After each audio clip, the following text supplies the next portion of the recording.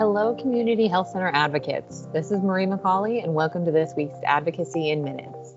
Today is March 24th, 2021, and here's the latest in advocacy and more in minutes. Joining me today is my team member, Shamal Shepard. It's great to be back after our Policy and Issues Forum. Thanks to all of our attendees. If you have any follow-up questions on funding requests or other federal policy issues such as telehealth, 340B, workforce, and infrastructure, email federalaffairs@nac.org. Our celebration of Women's History Month continues as we highlight the community and maternal health visionary Jessie Collins Trice. Trice began serving as a primary care provider in 1967 and soon founded Miami's first federally qualified health center. You can read more about her legacy at blog.nac.org.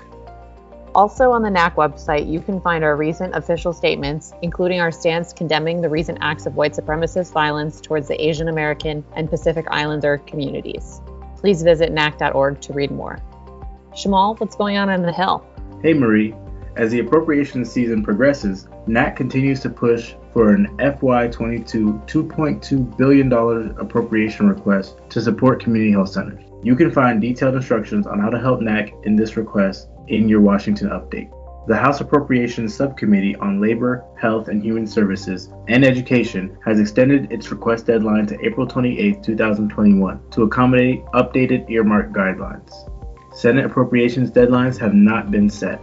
NAC will send out an update when deadlines are determined, the Senate FY22 CHC appropriations letter is released, and Senate earmark rules are finalized. Last week, Congress confirmed Javier Becerra as Secretary of HHS on March 18, 2021. Republican Senator Susan Collins was the only Republican who voted in favor of the nomination. In contrast, Democratic Senator Mazie Hirono did not vote due to a family emergency, leading to a narrow 50-49 vote. The leading infrastructure for tomorrow's America Act, or Lift America Act, was introduced by Democratic members of the House Energy and Commerce Committee.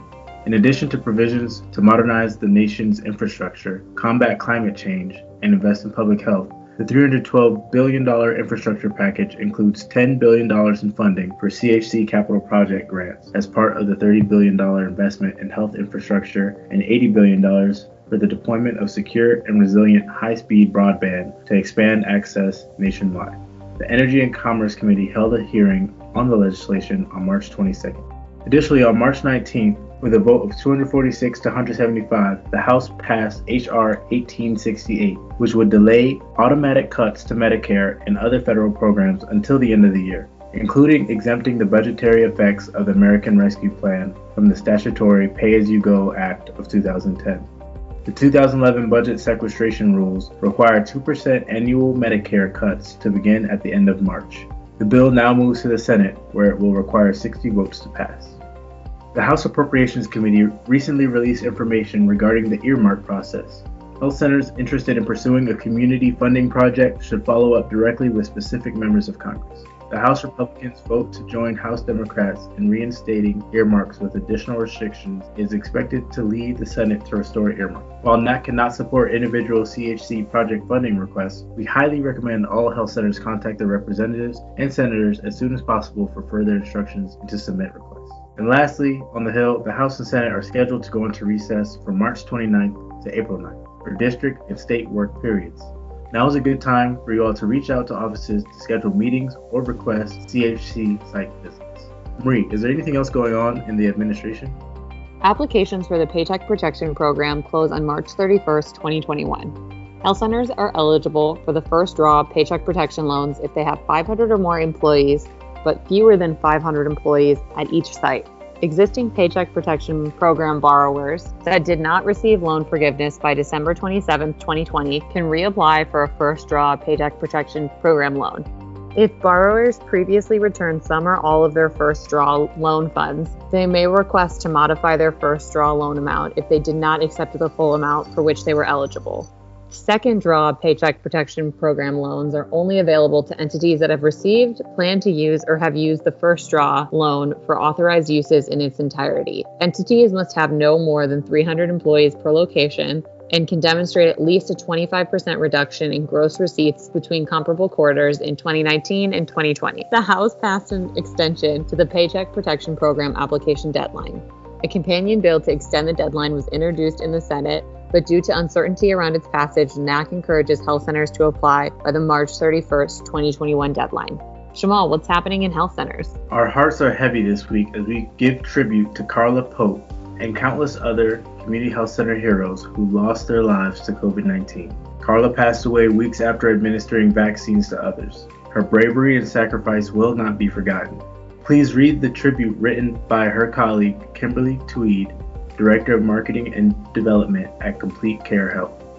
If you or anyone you know would like to share a tribute about one of your lost colleagues, please email grassroots@nac.org. The podcast Trade-Offs has done a great job capturing the community health center experience with COVID-19 over the past year in their conversations with Harbor Health. Listen to their update 1 year since the World Health Organization declared the pandemic in your Washington update. Lastly, we have a great advocacy best practice being shown by Oregon's Primary Care Association. They have organized a week-long social media campaign to help amplify the positive impact and value of Oregon CHCs with members of Oregon's legislature. Click the link in your Washington update to view their social media toolkit for graphics and selfie signs advocates can use to amplify their voices in Oregon's community health movement. Marie? The NAC research team has authored a new brief that goes over different funding and policies that support health centers, including federal health center appropriations, Medicaid, savings from the 340B drug discount pricing program, and recent federal COVID-19 relief. Although each of these sources contributes uniquely to health centers' operations, growth, and innovation, they are all intertwined and crucial for health centers' continued existence. For more information and to check out the brief, check out your Washington update. Lastly, we have 2 March 30 webinars that you shouldn't forget. Join NAC and Representatives Tony Gonzalez and Peter Welch for a webinar at 2 p.m. on March 30th on COVID and the impact of community health centers on rural America.